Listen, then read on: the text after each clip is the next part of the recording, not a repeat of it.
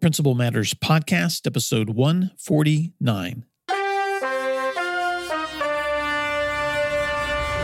Hi, friends. This is Will Parker, host of Principal Matters, the School Leaders Podcast, where each week we bring you inspiring, innovative, and imaginative ideas for your own school leadership. You can check out our resources for school leaders at my website at williamdparker.com. This week, we're continuing a conversation on managing adult conflicts. Part 2 with my co-host, Jen Schwanke, who is the author of You're the Principal, Now What? Strategies and Solutions for New School Leaders. And she's also the principal of Indian Run Elementary School in Dublin, Ohio. Welcome back, Jen. I hope you've had a fantastic week, and thanks for joining me again to talk this week with principals about issues that matter most to them. Thanks for having me. I'm glad to be here. I'm sure all the principals can relate to this feeling where it is spring and everything is going by so quickly. Our heels are on fire this time of year. Well, and it seems like this time of year too, doesn't everything just seem to start going really smoothly? Everything. I haven't had a single problem to solve, especially not between adults. I'm joking.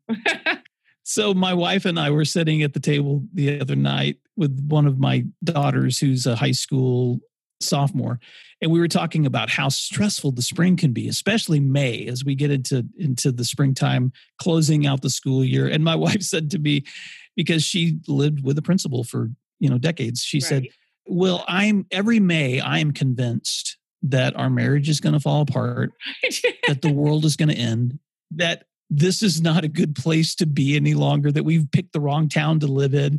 Right. So she said, May is always that time of the year. She said, it's almost as stressful as December with all the Christmas things that have come up, that May can become so stressful that it's sometimes hard to keep perspective that all of these things that are happening create pressure. And pressure creates conflicts.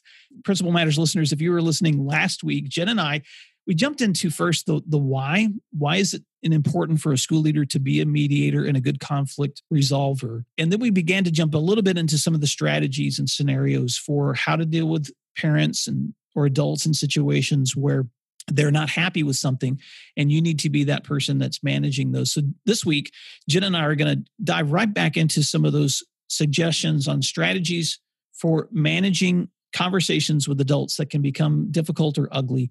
And that's not just parents, is it, Jen? Sometimes that's the adults with whom we work in our buildings. It can be. It can be conflicts between teachers, between teams of teachers, between departments. It can be between parents in the neighborhood, within each other, or within parents and a teacher. Sometimes a parent has made up their mind about a teacher or vice versa, and every little misstep ends up in your office. So the conflicts can be never ending, and they can come from all sides. And so I want to begin by asking you to reflect first on something that I don't often hear principals talk about, Jen, but I really appreciated this point that I saw in your book for new principals, which is recognizing your own bias. Talk about that for a few minutes when it comes to being that person who's helping resolve conflicts. I've thought about that a lot, Will. I think about it every day because we all carry our bias around, and those biases are rooted in something that happened to us authentically and maybe a long time ago, whatever, but we carry those biases with us. I'll just take myself for an example. I have a negative reaction when I feel that someone is being disingenuous or they're trying to push me in a certain way. That's a bias that I have because I feel like I have an ability to see broader perspectives and to bring different viewpoints to the table. And so if someone's trying to push me one way, I tend to block up, put up a wall and not do as well as a mediator. There are biases that we have in a lot of things. It can be, sadly, on gender, on race, on socioeconomic status. We can sometimes lean way too far to one side or another, and it really can color our perspective as we mediate adult conflicts. So the first step is recognizing them. What makes you feel uncomfortable? What makes you feel anxious when you're mediating? What makes you scared? What makes you confident? Recognize those things and note them in yourself so that you can be aware of them when it's time to step in and be, for lack of a better word, free from bias. That reminds me of something, Jen, that I actually was not aware of until this past summer. And I was at a conference where Dan Pink was speaking, and Dan has several books. One of them that he wrote last year is on timing. And in his research, he's discovered that bias sometimes is unintended based on time, based on place. For instance, he looked specifically at probation judges who hand out harsher sentences, statistically, harsher sentences in the afternoons than they do in the morning. Wow. Because they're more tired in the afternoon than they are in the morning. And as I sat there, I thought, oh my goodness, I was remembering in my own principal responsibilities how often my decision might be harsher in the afternoon than it is in the morning when it comes to the way I deal with parents, and I deal with kids. And so sometimes I think it's important to just take a step back for a second and kind of analyze where you are emotionally, where you are in your own biases, where you are in your own energy. And that might help to kind of gauge when you need to be having a conversation. We talked about last week the importance of timing. Sometimes you need to ask someone, can we wait until tomorrow to have this conversation? Because I think we're both going to be in a better place to resolve this issue. Or just giving yourself 24 hours to just calm down, then pulling together.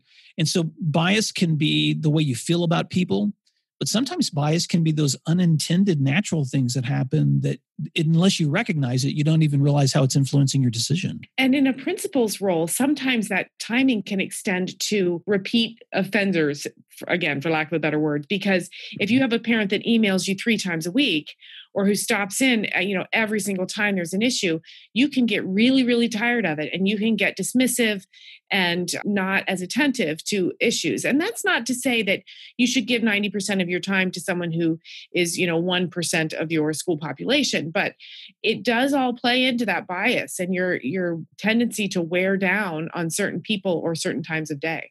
So let's talk about when we're aware of those biases, when we're aware of the importance of our own mindset when we step into those meetings. Let's talk a little bit about those conflicts, and let's get strategic. Let's say we've got an adult who we're meeting with. Maybe it's a teacher, and maybe we have teachers in our building who aren't getting along, and that has created some really tense situations or ugly situations within the school that just have to be confronted and addressed.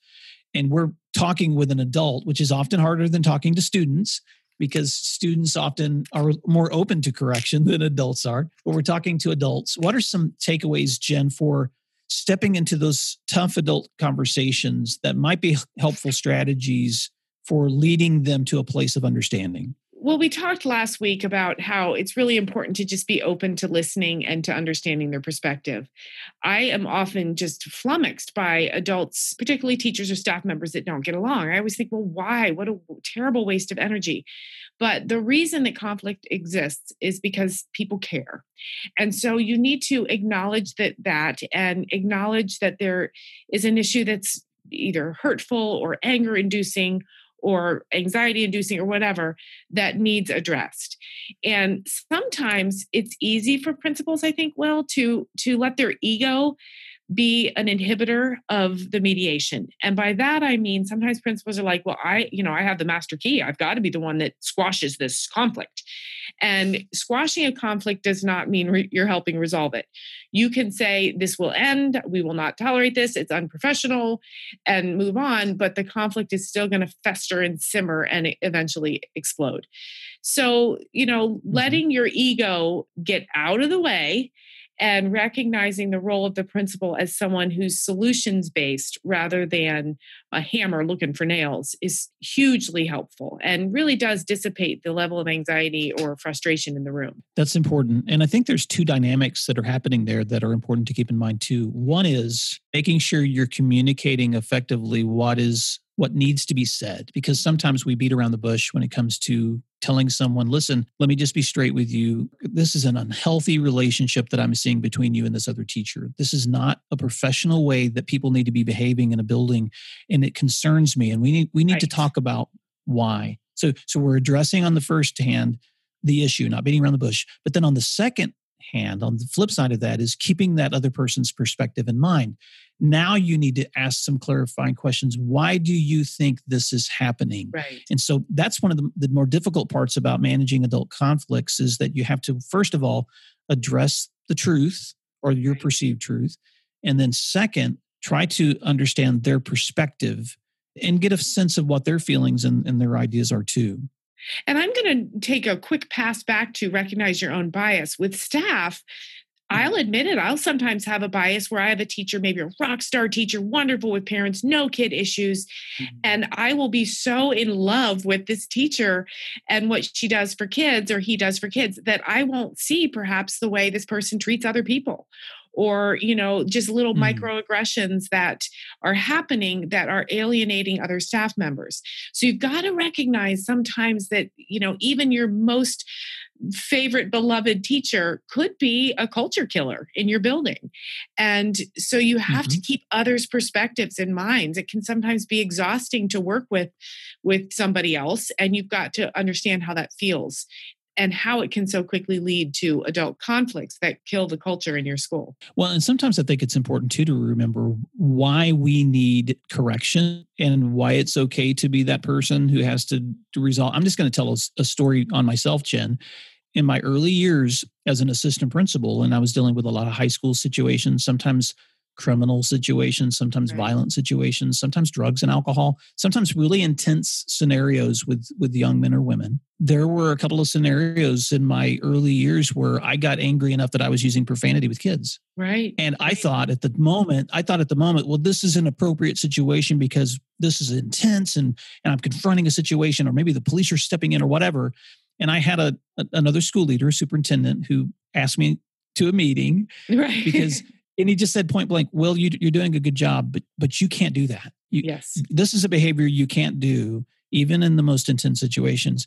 And you know what? That was a blind spot that I needed someone to say to me, stop. Even though the rest of my job performance might have been good, that was an area where someone needed to be able to draw it to my attention, regardless of whether they liked me or not. And it was helpful.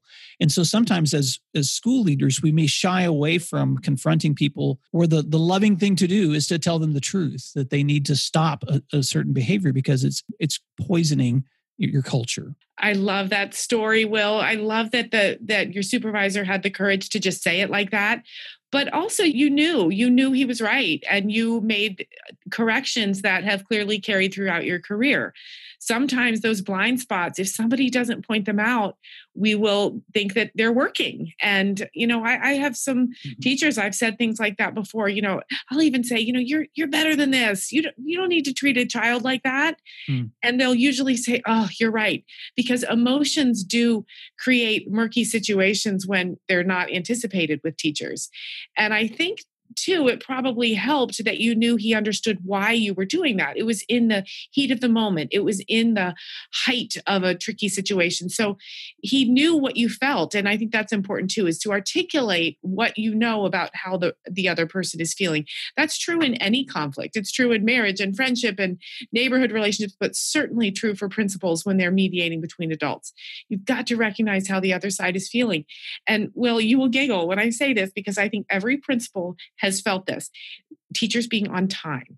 Now, whether that's a fight that a principal takes on or not, it can be a tiny little seed that creates huge adult conflicts. So two teachers might not be getting along, and you'll dig in. Why? Well, and then you'll find out, well, every day she's late. Every single day she's late. And that little seed can create so many different problems.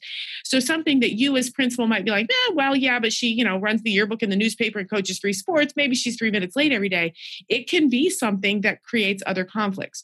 So you have to understand really the root cause and why and how it creates deeper feeling. And I think that leads to the important point that your role, hopefully your role in resolving conflict, is to be an ally. Is to step into whichever person you're dealing with, even if it's a confrontation or a correction, that they believe and can sense that you're in this with them, not against them, but you're in it for them. Exactly. And when people feel like they have somebody on their side, that feels so, it's like such a relief. And it is possible to be on everyone's side. It really is. You can be everyone's ally. And that will help people feel like, okay, we can get to a solution. This is not going to end in a stalemate. And, that leads to another thing that we really should address too, Will, is identifying tactics people use when they bring a conflict to you, or they're frustrated about something, angry about something, they will do all sorts of things to try to make you more of their ally than you are to the other person to bring you over to their side. And that can be, saying things like, my whole team thinks this way, or I'm not the only one. Just tactics that make it feel like it's a very lopsided controversy to bring you on their side. But a good mediator is an ally to all, and it really can be done. And just as much as you and I love to talk about the heart of leadership, you and I also understand that you have to have strategy in leadership. So let's go there for a minute in terms of identifying tactics, because no matter how great your heart is stepping into a situation, people are human and they're going to try to either diffuse the conversation. They're going to try to not accept responsibility. They're going to try to change the subject, or they're going to try to not alter their behaviors. And so let's talk about that for just a little bit in terms of just some practical ways you as a school leader can manage those really difficult situations. And the first one I'm going to bring up is just keeping the conversation focused. If you've brought someone in for a conversation that you know is important, Jen, how can you keep that focused when there's a lot of strategies to try to derail the purpose of that meeting? Oh, there's so much there we could talk about. Well, because there are a lot of strategies people use. Crying, getting angry, changing the subject, bringing in other issues that aren't related. Sometimes I will even I always have a pad of paper in front of me for notes, or I'll put in the top corner of my paper, SF, stay focused. And so if we're mediating between two staff members, or perhaps between a parent and a staff member, I will write that down on my paper as a reminder that if we start talking about something else, or if the tears come out or the threats come out, I will literally say, okay, we need to stay focused on the issue here. So I think we're getting a little off track. So I'm just going to review what we've talked about and see if we can get back on track.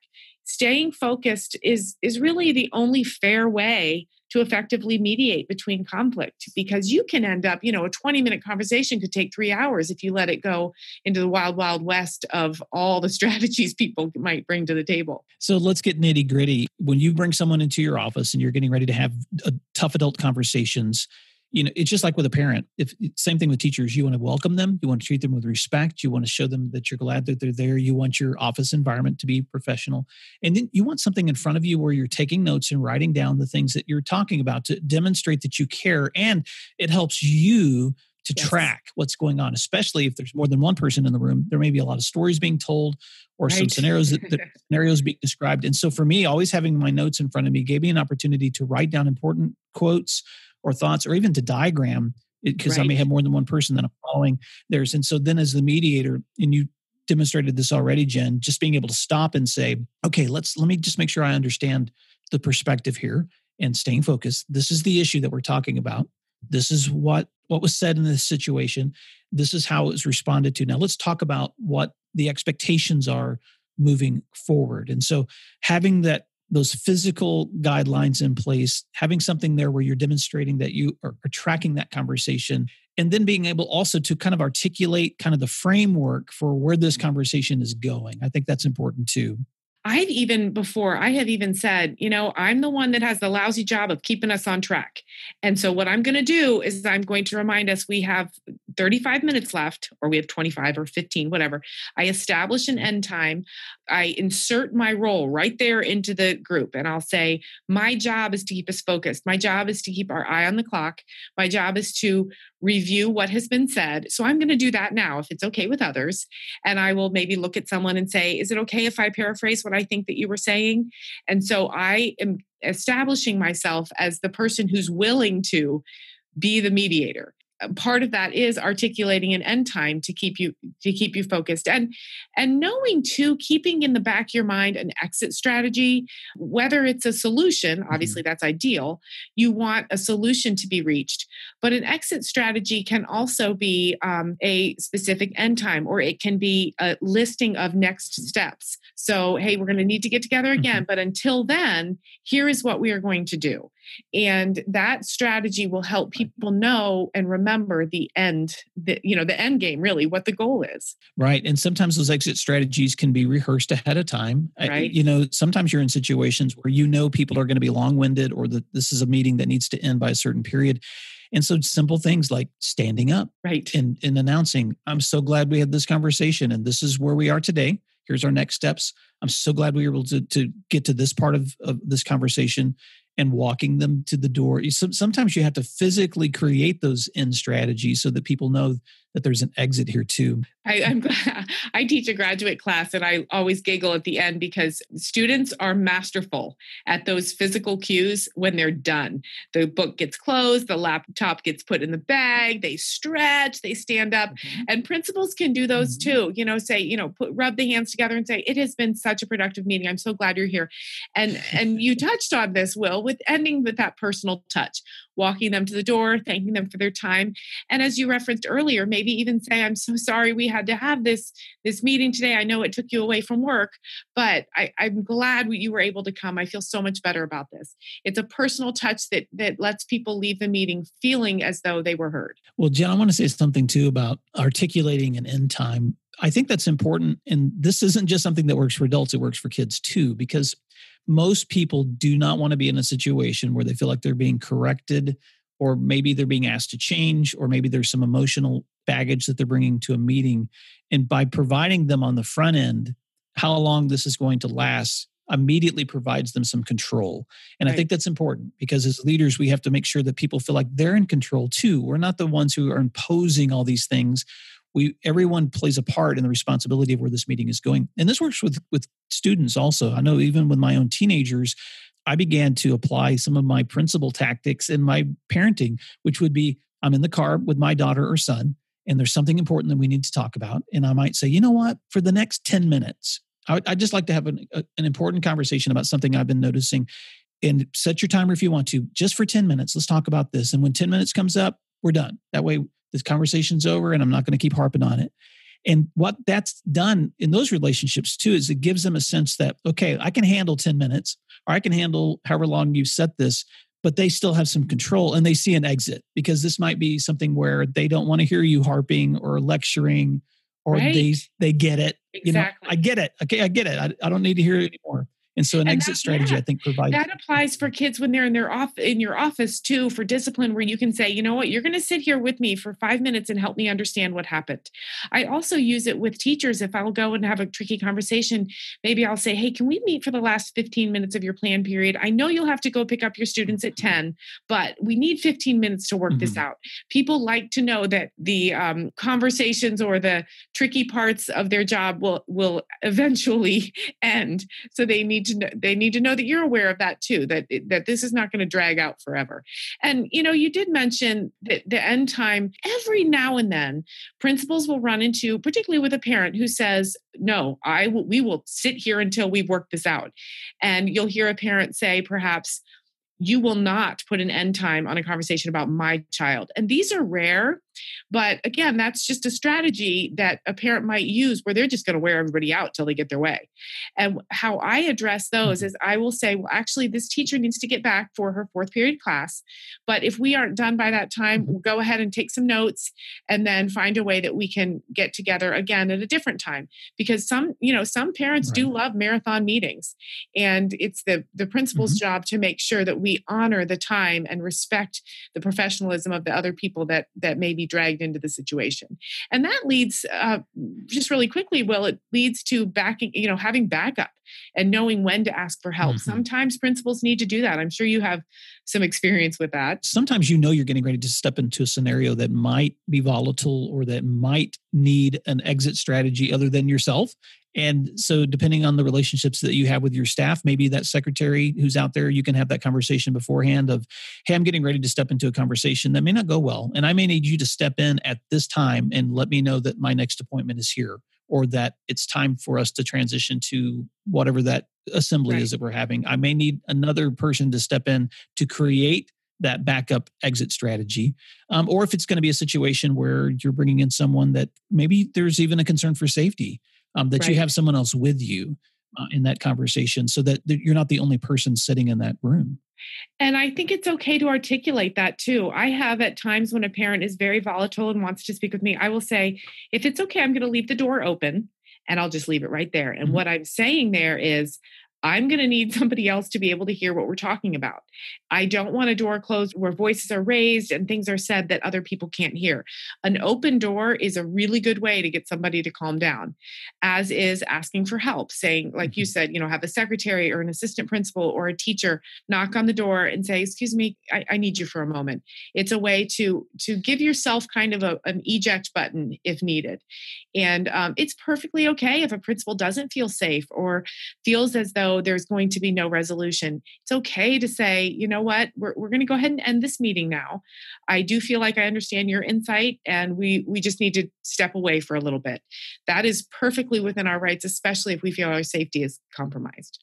The last takeaway, Jen, I think is the importance of ending with a personal touch. The way that you end a meeting often will determine how that relationship carries on. And so just as important as it is to set the tone for a conversation, no matter how good or bad that conversation goes, I think it's important how you end it. And what are some suggestions you have on ending with a personal touch? I had a terrible situation about 6 months ago with a parent, and everybody walked away still frustrated. We did come to resolution, but I said to the parent, she was very emotional and anxious and angry. And as she left, I said, you know what, is it okay if I call you tomorrow? And she looked a little surprised and said, well, sure. And I said, I just want to check in and make sure that you're feeling okay. And I did. The next day I called her and I said, listen, I have nothing more to add to the conversation, but that was really hard. And I want you to know that I'm feeling this with you, and I just wanted to check in. So that's a strategy too, is to bring that personal touch and let them know that you're not, you're not the 20-minute bandit with a meeting. You're going to one and done. You'll follow through, and that you do truly care about them. That's definitely true with teachers too. If you have a tricky meeting between staff members, if you send a text message that night saying, hey, thinking of you, I know it was a tough day, it can really go a long way in helping humanize you to the people that you had to maybe say some hard things. It's important for people to know that they matter. And so just like we appreciate it when someone pauses for a moment to just recognize, the work that you do is hard and I appreciate it. It always warms my heart when people take that time. And I think it's important for us to be the leader in that kind of conversation too. So as you're ending a conversation with a teacher or a parent or whoever it is that you just maybe helped manage conflict, that last thing that you say to them is something with that sentiment of, listen, I know you care a lot about your student, and I do too. And I just want to thank you for taking time to come in today, because I know that this is important to you. We may not have completely agreed, but I want you to know how much I appreciate and respect how much you care. Right. Those kinds of things go a long way. Just like you're following up the next day with that phone call, those things go a long way in creating the kind of atmosphere and culture where conflicts can happen, adults can disagree, but you as the mediator have done the best you can in trying to create resolution. Well, Jen, this has been another one of those conversations where we could go very, very deep into more strategies. But Principal Matters listeners, I just want to encourage you. I know I have said this many times, but Jen's book, You're the Principal, Now What? Strategies and Solutions for New School Leaders, is such a treasure trove of great practical takeaways and scenarios for the kinds of conversations that we're talking about today. So I can't recommend enough the resource that you can find in Jen's book. And Jen is an ASCD author. You can find her book online at Amazon or at ASCD's website, or you can visit Jen's website too, if you want to see some of the current things that she's writing about or have access to her resources too. Jen, why don't you share how listeners can stay connected with you and the posts that you're doing on your own website? Thank you, Will. Yes, they can follow me on Twitter at Jen Schwanke, but also I have a website. It's called theprincipaltalks.com. And I just do some blogging there about some of the challenges that we face in real life as principals, just short little pieces of things I'm ruminating about that week. So definitely look forward to connecting more with you. And I'm just appreciative of all principals that have tuned in today. Well, Principal Matters listeners, you may have questions or feedback for Jen or me as we're continuing this series on strategies and solutions for new school leaders. And if you want to reach out by email, my email address is will@williamdparker.com. Feel free to shoot a question to us if you've got something that you would like us to address. Also, you can connect with me via Twitter at WilliamDP or Instagram at William_D_Parker.